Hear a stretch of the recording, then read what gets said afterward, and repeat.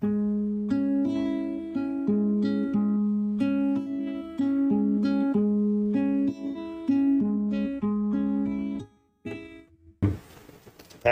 podcast on Stephen King. Episode 2, we will be reviewing the made-for-TV delight that is Salem's Lot. Yeah, the miniseries. Okay, so I guess let's jump into my segment here. Looking at the I don't know what you want to call it. The development of the film. I don't know if trivia is the right term, but whatever. So I think what's interesting to note is we talked about this last time, which was that Carrie was, while we didn't love it, a very successful adaptation in most, pretty much every sense. Critically, commercially, it was pretty faithful. So it's interesting to note that it's another 3 years before you see an adaptation of Salem's Lot, and part of that is because of what will become an issue for the rest of his career. The book was a lot longer than Carrie, and so they had a problem with reducing the, combining characters and trying to mush it into a 2-hour film. And so this is a problem that we're going to see again and again and again.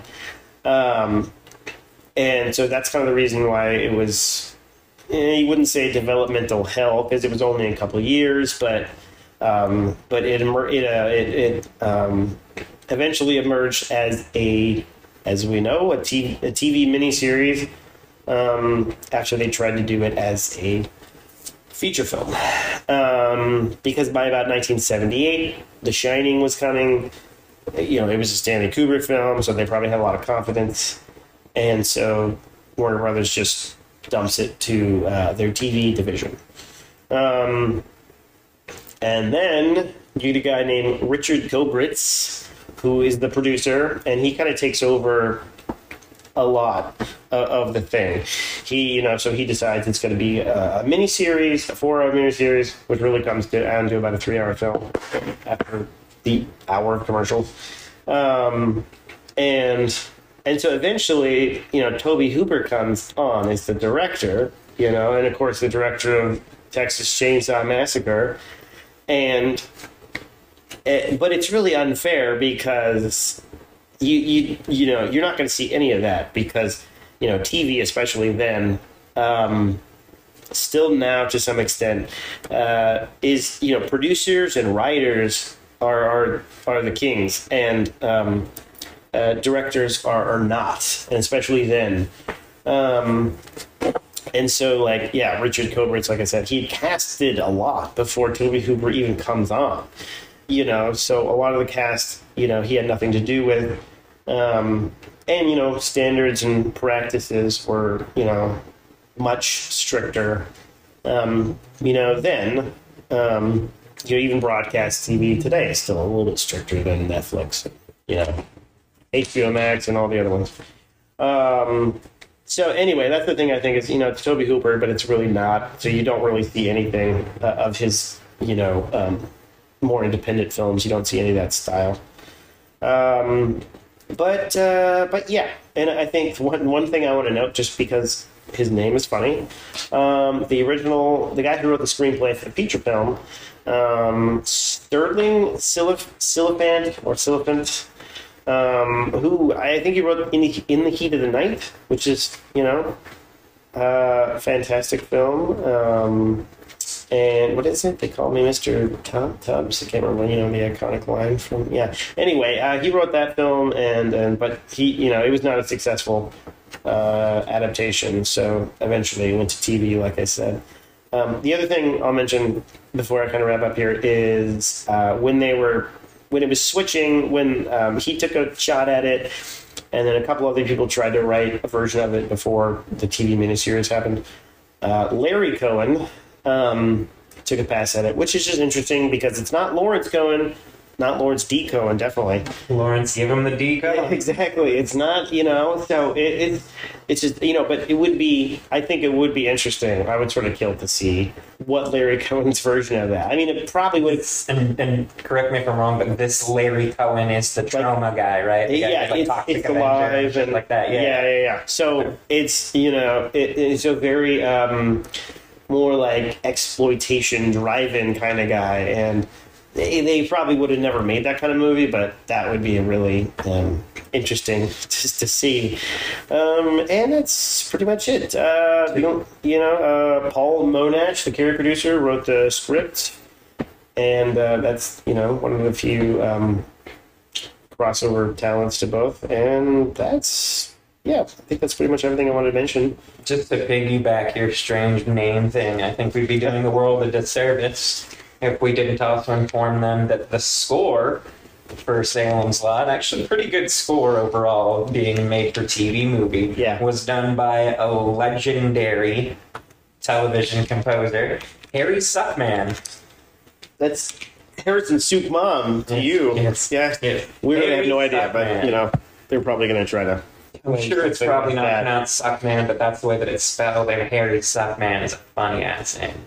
I mean, if you had somebody that looked like that last name Dildo, it'd be like, this is, Dialdo or something, I feel like there is a very, very obvious example of that in history, and I cannot... I know, I was thinking right now. Yeah, so, anyway, let's...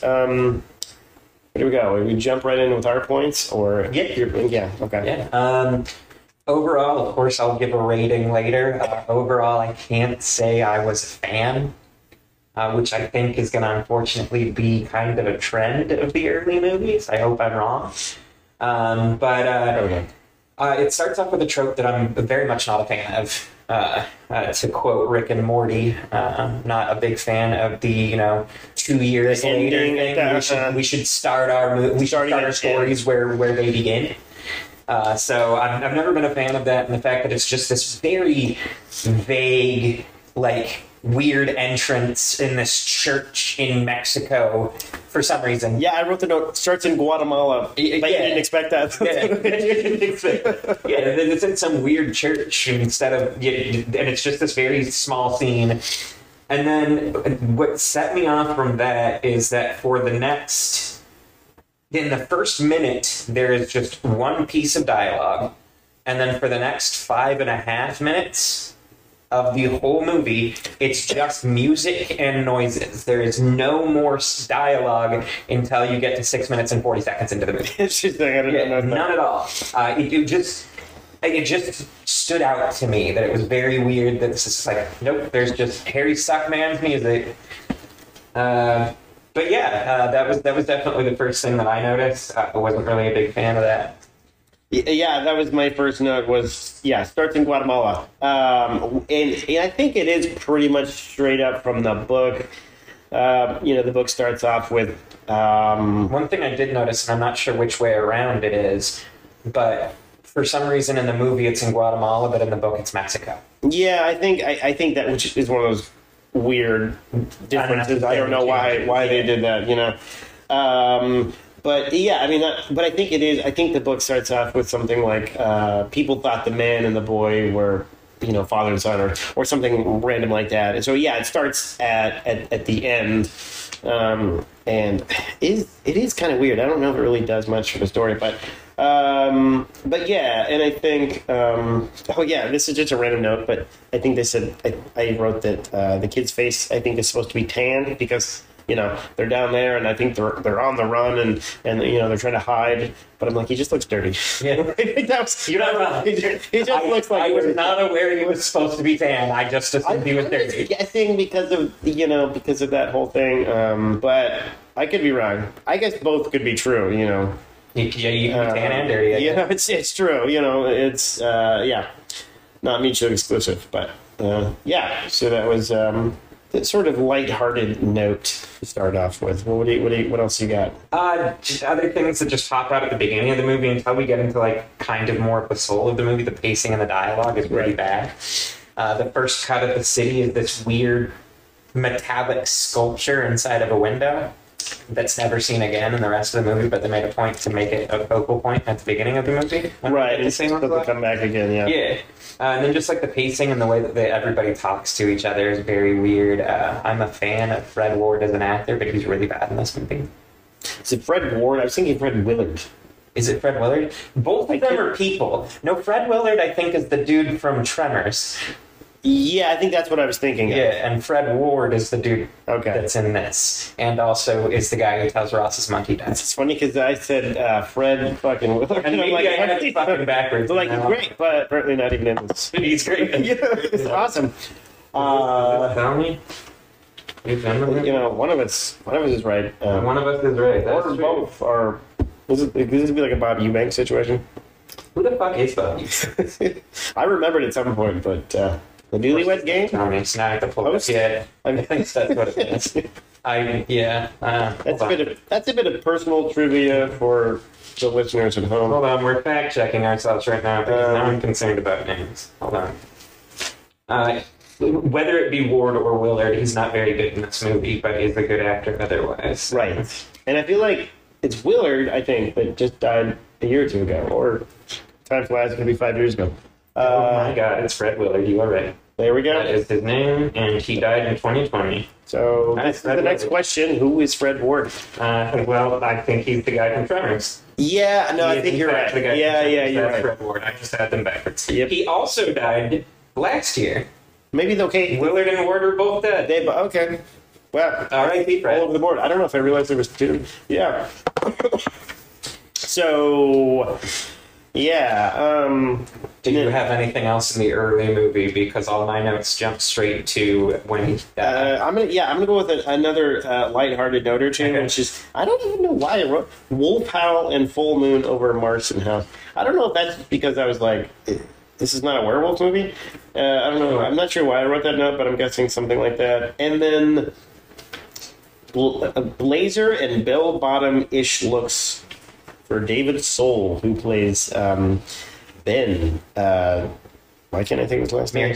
Ben Mears. I don't love him for this role, and I don't know if it's just how he looks, but I'll be honest, I feel like part of it is. But anyway, let's so I think we can kind of probably jump in with a more in-depth analysis. My next 2 points are also pretty lighthearted. Okay, but I think that's kind of a thing with this movie. Like it doesn't. It's a vague romantic comedy until the last hour of the movie. I mean, maybe there's not a lot of so like get in depth about.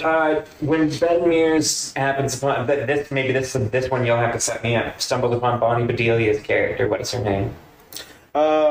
Susan. Yeah. He notices that she has her book. So two different things with that, right? Air dance. So she's reading his book, but she has stopped in the middle of reading his book to draw a picture of all things of a pineapple. It's a fucking pineapple. Wait, she draws the pineapple? Yeah. The drawing that she has, that she was working on, that she sets down next to the book when she starts talking to him, is of a pineapple. I mean, she's sitting in the wilderness of upstate Maine. I mean, it's an exotic fruit from the small town of whatever in rural Maine. I found that odd, but then also Ben Mears' attitude of "you're reading my book, you must want to smash." At first, stood out very weird until 5 minutes later, she makes it very clear that she is in fact gay. Oh yeah, okay, I'm gonna jump on that because I have a note. Okay, here's a quote. There's the Dell, the movies and banger, and there's the lake. Susan wants to go to the lake. And that's that's like not long after they meet. Yep. Susan's ready to go. Yep. No, that's I remember just being like, man, the 70s toxic masculinity. That's how it worked. And toxic masculinity, and then she that it's true. His assumption that she must want to since she's reading his book, it was 100% true. I think Stephen King fantasy, maybe, I don't know. Maybe. Hey, babe. Maybe. Read my... Because he was still writing this when he was not famous. Mm. There was a period of time when Carrie was being, I think it sold as a hardcover maybe, which it was not a success in hardcover, it was a success in paperback. And so, yeah, he was still writing Salem's Lot when he was still not Stephen King. So I'm like, you know, I'm going to say maybe. I can't remember for sure, but the original Jerusalem's Lot wasn't one of the ones like Children of the Corn that originally debuted in a nudie mag. But yeah, it was a short story. Yeah, probably. I think so. I know Children of the Corn was a lot of, yeah. I think Adam and Dude. I remember a couple of the names he said. Yeah. I think, there's a strong possibility in half of those. I remember, he talks about when he was cutting them out for his family or something. You know, to cut out like the advertisements. You know, so yeah, I don't think you see that as much anymore. I read it for the original fiction. And yes. Like, probably I have the Penthouse. I think it's either Penthouse or Hot Star. I can't remember. I have it on my like wish list on Amazon. And like 4 Christmases ago, my mom's like, "What do you want for Christmas?" And I just sent her the wish list. I'm like, "There's a ton of stuff on here and a bunch of price points." And then she's just like, "Why are you asking me to buy you porn?" Okay, she's a cool mom. She's not that cool. I just want it for the articles this time, and I mean that. It's a like Jesus. You're 33. Come on. It's a penthouse. It's a penthouse from the 80s. Nobody wants to look at anything that is in that anymore. What was the story? Children of the Corn. Oh, okay. Right. Yeah. So. So Susan at the lake. I think Air Dance is the book, and I don't know if the book just handles it better. I mean, there's a good chance, but it is a weird scene, and you're right. That is kind of something. It's like a meet cute. I mean, totally. Yeah. Out of a rom-com or something. And to piggyback on that too, I have one of my next notes is not scary yet. No, and maybe not ever. No. Yeah, it's yeah. Well, okay, this is not a note that I had, but because we're realizing maybe now there's not a whole lot of in-depth analysis ever coming, maybe. But I gotta say, like this, and I mentioned this in the episode 0 teaser, maybe. Salem's Lot was my first favorite Stephen King book. I mean, it just instantly. I did not like Carrie. But Salem's Lot just launched me right into the Stephen King, universe. And it's like he said, it's Dracula in a small New England town. That was the whole genesis of the idea, was what if Dracula came to Maine?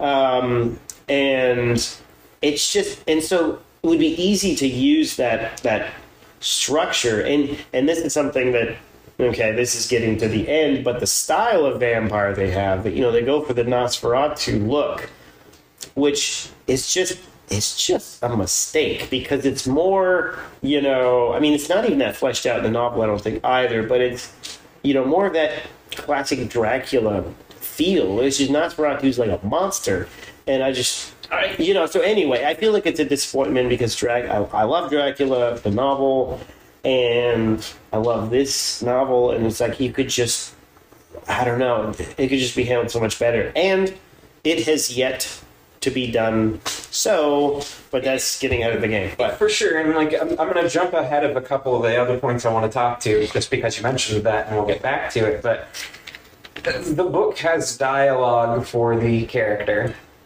Barlow. Right. The dialogue form. And I think not even just the Nosferatu look, the blue skin, which is not at all anything in vampiric lore, the very obvious prosthetic teeth. Yeah. It's just altogether poorly done, and then mostly the fact that all that Barlow does is make hisses and shrieks. Yeah, that's a note that I think I had, was there's so much buildup, and then I think it's, I don't know, maybe I didn't write a note about it, but it's not even that, it's such a letdown. It's such I think animalistic is sort of a word that I used.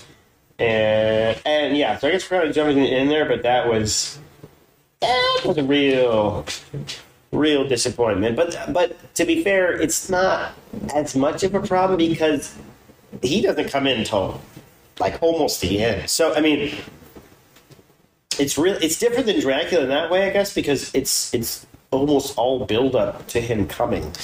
You know, instead of Dracula, where he's there at the beginning, and Jonathan Harker goes to the, you know, and so it is different that way. But anyway. Side note, really quick: have you seen previews for The Last Voyage of the Demeter yet? Yes, I went and saw Renfield, which I liked. See that. And I was like, I'm seeing a Dracula adjacent film, and seeing a Dracula adjacent, definitely, and that's the thing, a very Dracula adjacent film, which I gotta say, jumping on this for a minute, like, I don't know if they're gonna handle it well, but a fantastic idea, which is, let's just take the voyage from Transylvania to not America, London, you know, England, and let's just look at that, because what a fantastic... It's literally taking what is, I think they said, a 7-page chapter in the original book and turning it into a full movie. And there's just so many possibilities just with the suspense that you could do. Oh, yeah, because you know what's going to happen, but that's the thing, is you get to the end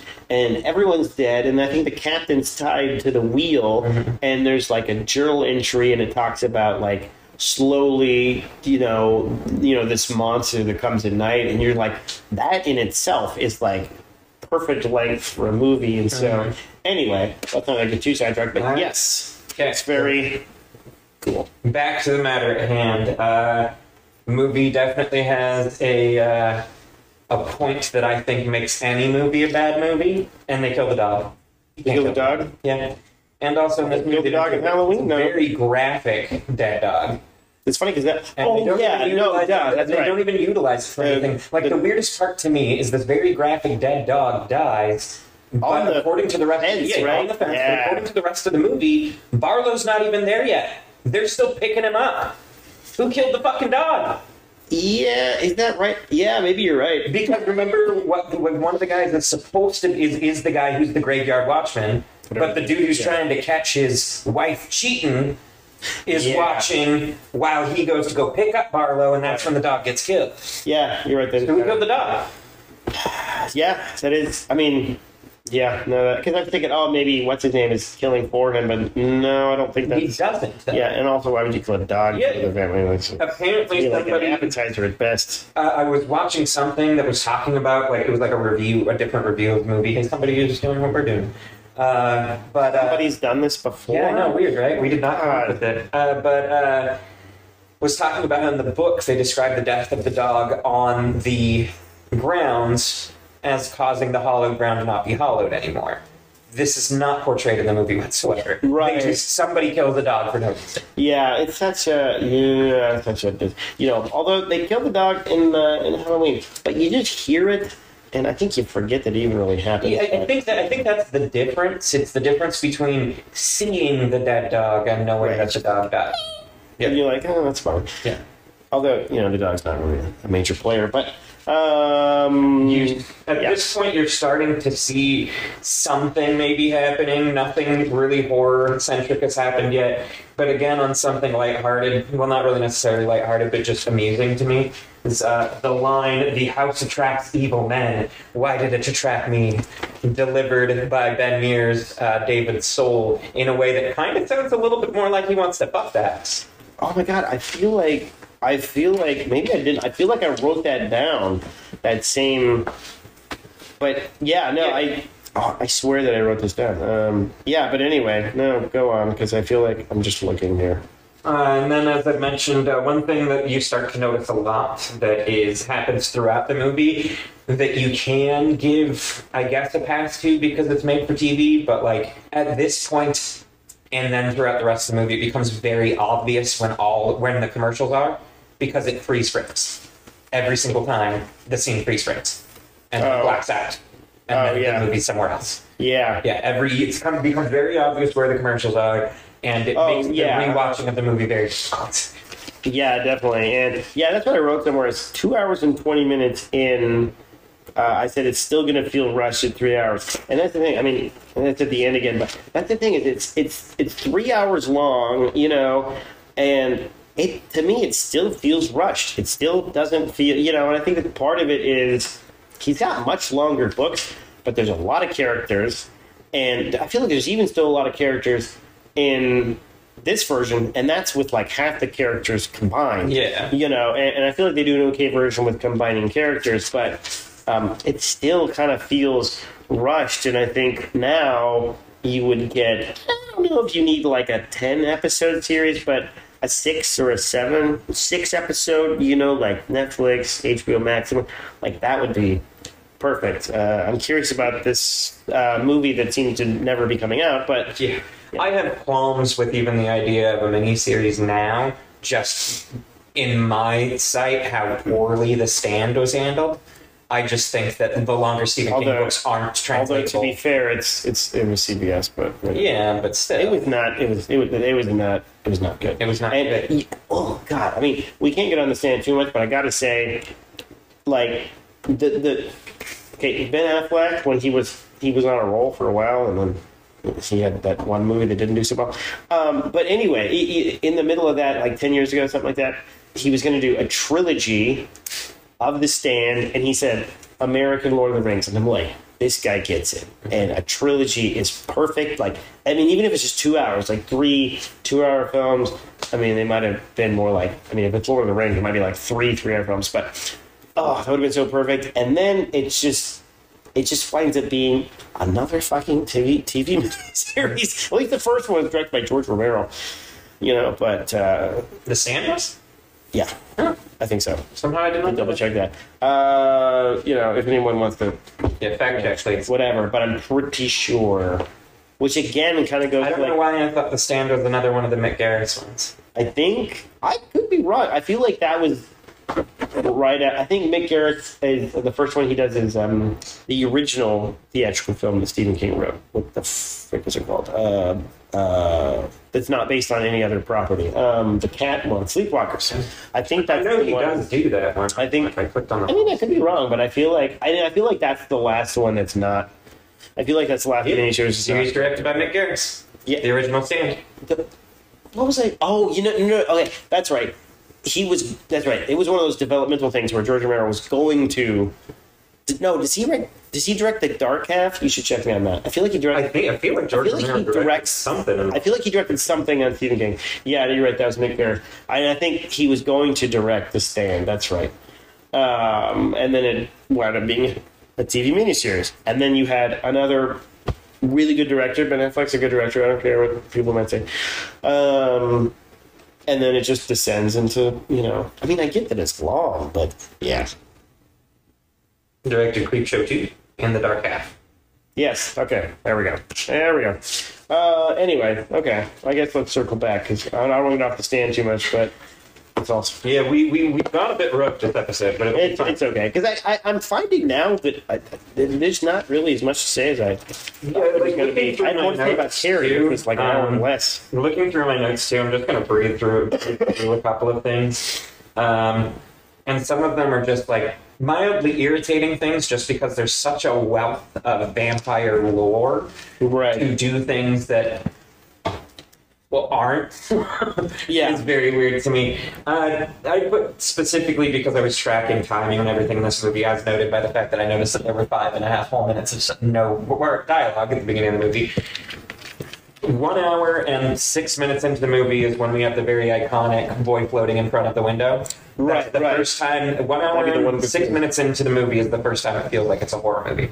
Yeah, yeah. And it's a great thing. And I think like your point with it's like there's not enough time. You know, that I feel like the reason why it's not enough time is they spent more time than they needed to on the early relationships. Yeah. I don't think that as much time needs to be set on, like, the Ben Mears Susan and Susan family thing and all the other, like, characters. Like, I understand that it's a very character-heavy plot, but yeah, I really don't think to make a valuable adaptation that the real estate agent, the cheating wife, and the husband need to be included in it at all. I don't think they drive the overall story at all. I think what they do, and the reason why it probably works in the book, is they flesh out the people who live, the residents, the community of Salem's Lot. But from a film perspective, it doesn't do anything to move the story. Well, and what's funny is that, there's the whole, there's the guy that winds up threatening to kill him, and Bonnie, I think is the wife, Bonnie Sawyer or something like that. Anyway, in the book, there's her, there's the real estate agent guy, but he's completely separate. He's not having an affair, but there's like an electrician repairman or something that's working at our house, and they're having the affair. And so but the point is, in the miniseries, it is condensed, but it's like, you're right, it is kind of not condensed enough. Because sure, they cut out characters, but they still kept the plot line in, and the plot line doesn't do anything to I don't think it's not even condensing. I think you're right. It doesn't really even need to be there, because they don't pay it off much at all. And you don't after the scene in which the husband compliments Fred Willard's underwear before kicking him out of the house, and then pulling the gun, and like obviously off-screen beating his wife, because you hear the screams but don't see anything. Right. You never hear from those two specific characters, the wife and the husband and the cheating wife. You don't see them the rest of the movie. Yeah, no, I mean, it doesn't really. Bonnie Sawyer, I wrote it down. Oh, that was the one I said it's the most different than what I imagined.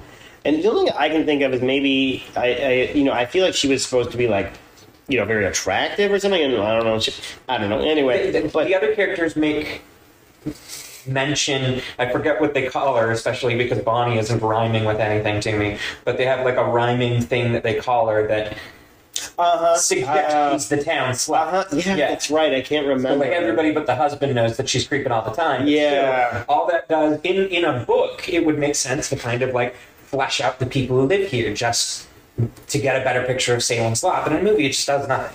Yeah, and I think in the book, it's more like it's more like she's neglected. He's abusive, like maybe verbally abusive, and there's this guy who's like working on the house or something, and it's like she's more of the neglected housewife and things like that, as opposed to like the town harlot or whatever. But that was the quote that I had.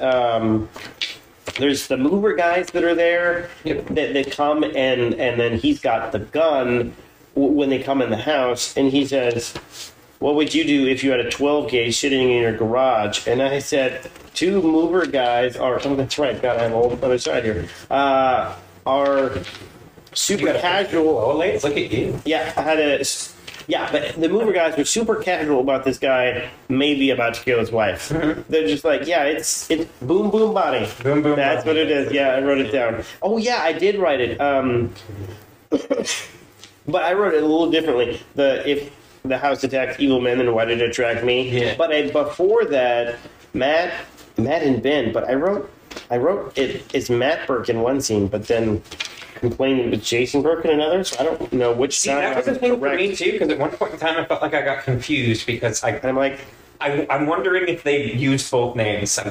I'm like, you should check this because I swear it said Jason at some point, which should be weird. But later in the movie, they definitely reference. But it says, Jason. But I wrote Matt and Ben talking in the restaurant about seeing ghosts, ultimate evil, and I was like, I felt like this was a good scene, and I mean for what it is. But I thought that was, and then the other scene, I will say that felt like a classic horror scene. Later I wrote Matt Burke is Jason Burke. Now why? So I feel like it is Jason, but anyway, there's another scene where it's the moving. It's where they have is it Straker? Straker. So his coffin's in there. It's after they picked him up, and he starts to move around, and I don't remember where my note is. But anyway, he's in the back, and he starts to move around, and things go wrong. It's they're both sitting in the front, and they're like, "Gee, what's going on back there?" It's something that I've seen. Like they do it. There's Creepshow or something. They do it when it's in a plane. I think it's the same thing. It's like a cargo, So it's kind of a trope, but that felt like a pretty good scene. And that just felt like you said, the scene where the kid floats up to that feels like a classic horror scene, and I feel like that feels like a pretty classic horror scene too. Yeah, the coffin writing. Yeah. 3 points for me that are the ones I was talking about with not really vampire tropes that are just used in this. Suggesting that vampires are telekinetic. Mm-hmm. When we first actually see Barlow on screen in Mark's house, he comes apparently flying through a window is what he's doing, but all of these things off the walls, things go flying all around just because he enters the scene. Right. Like, that's a vampire thing. The use of the tongue depressor cross on the woman that comes alive in the morgue. Just puts the two tongue depressors together. It doesn't work like that. Yeah. And then also that it does work, and that the way it works is she just disappears. Apparently in the world of Salem slot, vampires just disappear when you destroy them. Yeah, sure. That's how it works. Yeah. Okay, I have to say this now, and I don't even remember right now who Larry is. Oh, I think it's Larry Crockett. I think he's the real estate guy, I think. Is that Larry? I don't even remember. Doesn't really matter, but I just wrote, Larry goes from almost being shot in the face, that's right, to escaping and running right into a vampire. Yeah. Tough luck. Yeah. And that one, I believe that's right where I noticed where the freeze frames got so obvious for me as the commercials, because he runs and literally you just get and it's Barlow and it freezes on his face and then goes black. Yeah, and that's what I said. I said there's hardly any blood sucking. It's cutaways every time. So I think we're making a very similar note there. Yeah, and then Danny Glick, which is one of the kids. I don't remember if he's the floating kid or the. No, there's the friend. Anyway, he's in the grave. Brothers. Yeah, are both of the floating boys. Right, that's the first floating boy is on the older Glick brother, and the older Glick brother floating boy is the one on Mark.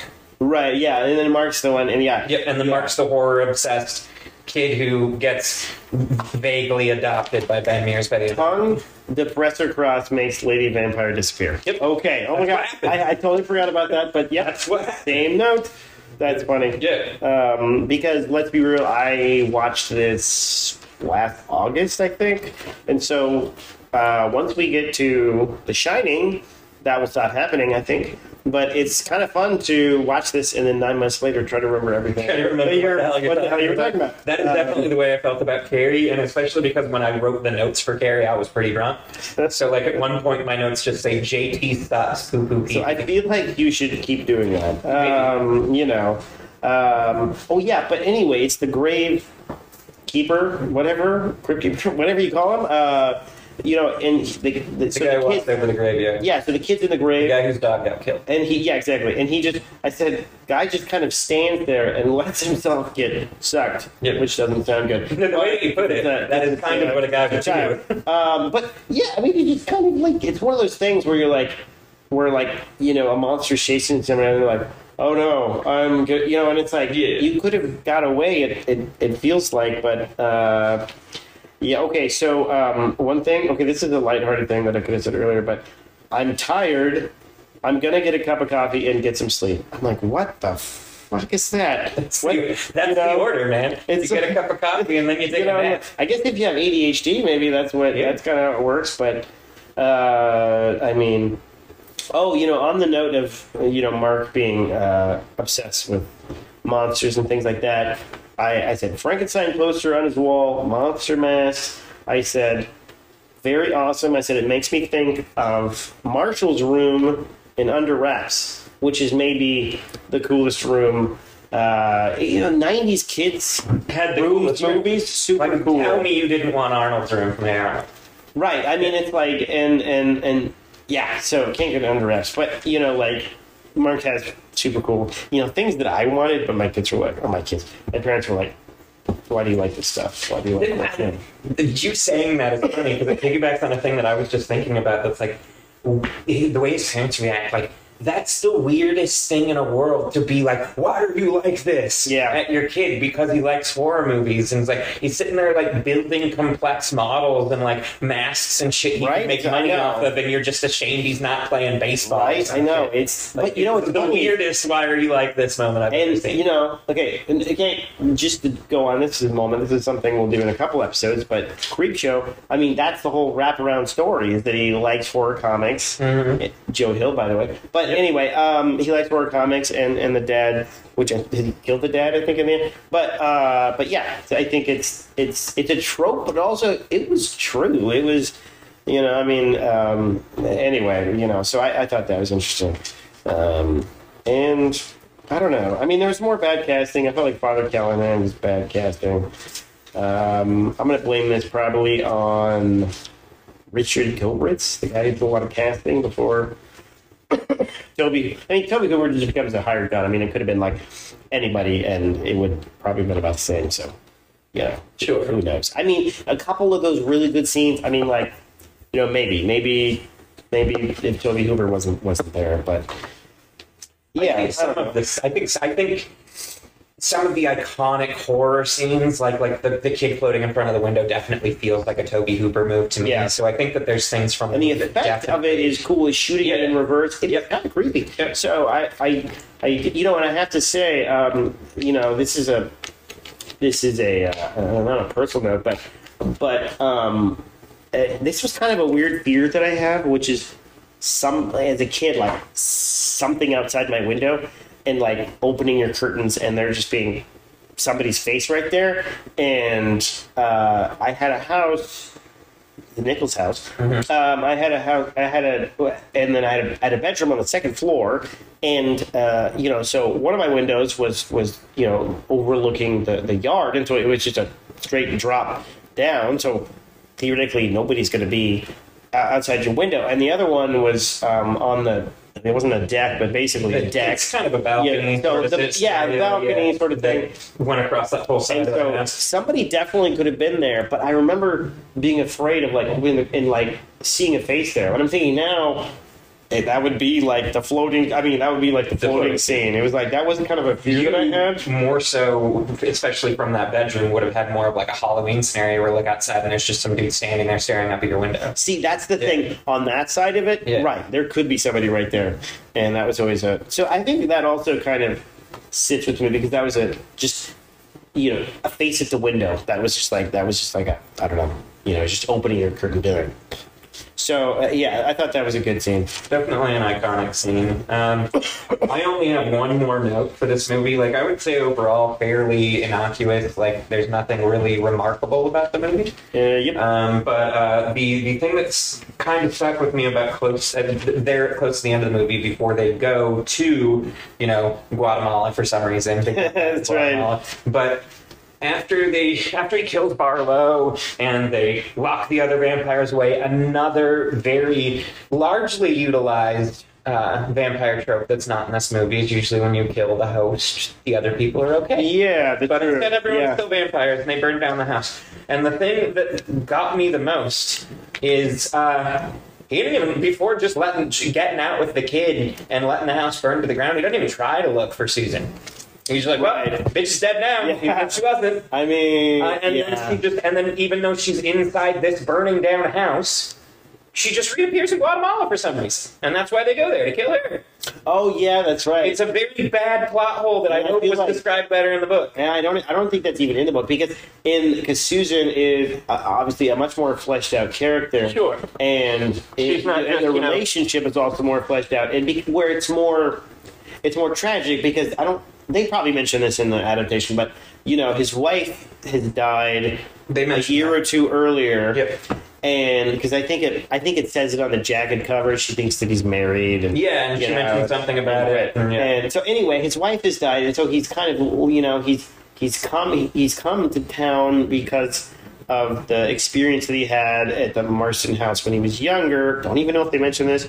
About seeing the dead body there, and I don't know if he's coming there for closure or something like that. But then also, like he's learning to love again and do the whole thing, and doing a really good love story. And so it's more tragic when she dies. And I don't think. I mean, maybe she goes down to Guatemala, and that's what they're doing down there. I don't remember. And I will go over this, but I watched a little. I didn't watch the whole thing, but I watched a little cut scenes from it, like best parts of the Rob Lowe 2004 one. Right. And in that one, the Ben Mears character has to kill Susan because she's trying to bite and turn Mark. Oh yeah, I think And I'm that's wondering what if that's. I believe that's more what's in the book. Yeah, another thing. I think that is, which is a much more powerful. Yeah, 100%. And I think than killing her 2 years later for some reason in Guatemala. Yeah, when she should have died in the house that was burning down. And that's the thing. They could have cut.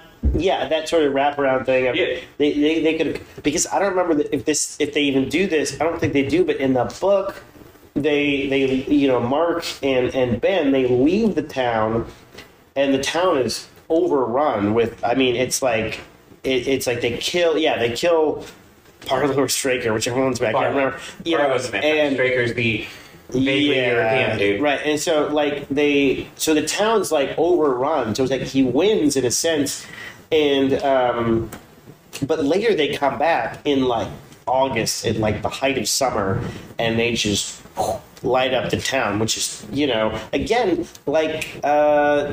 Well, this is getting ahead of the curve, I guess, but the explosion of the Overlook, have to wait until next week. wait until the next time. But anyway, it's like the whole town going up in flames is a great ending. But I don't know.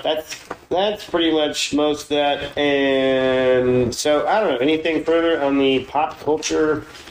I would tell you, I was really bummed to find out, really not a lot of pop culture connections. That's what I was thinking. At a point, because I couldn't find anything, I took to writing down other things I liked that these actors were in. Of course, Bonnie Bedelia, probably what most people know of her, that she's John McClane's wife in the Die Hard movies. Oh, yeah. Okay. The guy who plays the Gravedigger dude was in an episode of The X-Files. The woman who plays Susan's mom was the mom in Wings. She's in one episode. So I took to that for a moment. I unfortunately couldn't connect it to wrestling or really music.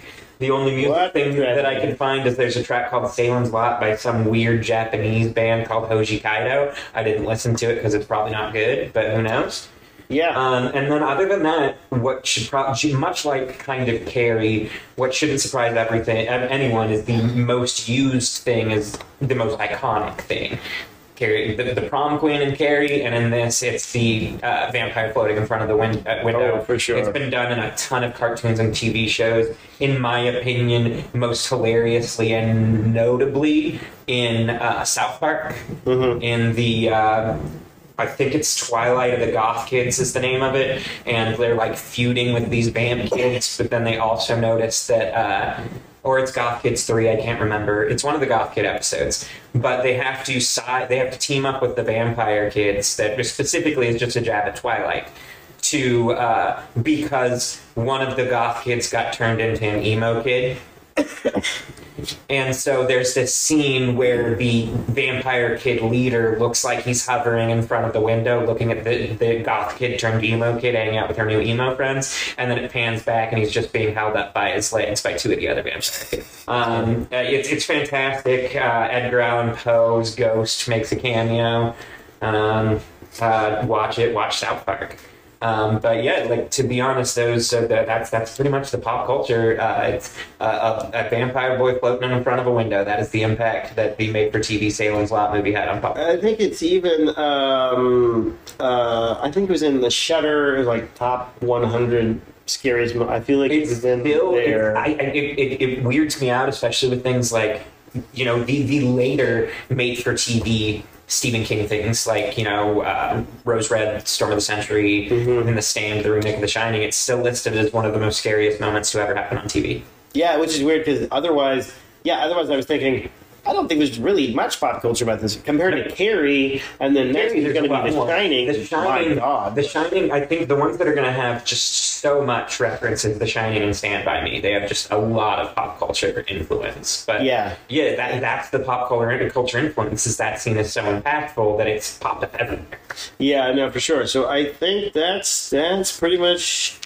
I'm going to take one last look at my notes here and see if I missed anything. But, I mean, there's the Matt and Jason Burke thing, so I don't know. I did look it up. It is Jason Burke in the movie. Jason Burke. Okay, thank God. Yeah. The only thing I wanted to note was that Evie's rooms, which is where he stayed at, Evie's rooms, which is it's one of those things where it looks like it was a I don't know, it was like a house or something like that. But it's just run by Evie, this older lady, and I was just like, is there anything left like this at all? I don't know. I think it was, instead of staying at a motel or rental house, it's just like 6 or 7 rooms, and she makes breakfast or she supplies breakfast and they make, and I don't know. We just guarantee you there are things like that in Europe. And if there are in the United States, it's probably only in big cities, not small towns. Yeah, I know. I'm like, I don't know. That was so. Other than that, that's pretty much it. Although I have to note an interesting development, which is when I watched this, did not really enjoy it that much. But it's been like 8 or 9 months, and it's kind of feels like it's growing on me again. Like I enjoyed it, but I feel like it's this false narrative. I feel like I'm feeling like I enjoyed it more than I did. I don't know. So it's one of those interesting things. I'm gonna give it a 1 out of 5 stars. To be honest, I didn't like it. The source material is good, and then the movie just wasn't. I'm gonna give it. A 2. I'm gonna give it a 2.5. I think partially because it's not my favorite novel anymore, but it's such a good novel. Why do we not have? Because Carrie. It's not. How many adaptations have they done of Carrie? And like you've got 3. Yeah. And no, maybe more. I don't know. Yeah. There's the 2 theatrical ones, and there's the TV one, and then there's the Rage Carrie 2. But yeah. But I mean, okay, and you've gotten 2 both made for TV of Salem's Lot. I know, and I'm like, and partially because it's the length, but it's such a good novel. It's so much better novel than Carrie. I'm just gonna say I don't think Carrie's a good story. I don't think it's a good book. I don't think it's a good movie. I think eventually you get a good adaptation of Carrie, but I just don't. I don't think it's good. But I don't know. Anyway, I don't even remember what my point was. But Carrie sucks. You had started with explaining why you were giving this movie a 2.5. Oh yeah, 2.5. Because it's my favorite. No, it's a top 5 Stephen King book for me, and I don't know. I think it's just any adaptation of it, I'm going to get some enjoyment out of it. But that's otherwise it would probably be a 2. But I'll give it a 2. Well, that's what we had to say about Salem's Lot. When we get to it, we'll be putting together some YouTube content. We're starting with making the first recipe from the Capsule Rock Kitchen that we're going to do, which is from Salem's Lot, the Matt Burke's Bolognese, or Jason Burke, if you want to go with the movie. And other than that, we're going to be putting out The Shining will be the next one that we do, Stanley Kubrick's The Shining. But other than that, yeah, just... we hope you enjoy and keep listening. That's it. No Quartet 19 this week, but a Creep Show shirt that I got at TJ Maxx. But hey, did you find that at TJ Maxx? I know, so weird, but it's awesome. And yeah, so we're not there yet, but okay, but Quartet 19, which I realized I didn't KA-TET19. Check it out. Eventually, maybe they'll give me some free shit. Just trying to speak it into existence. Exactly. And this is Johnny Pastel alongside Dave Pastel. Good evening. Signing off. Good luck.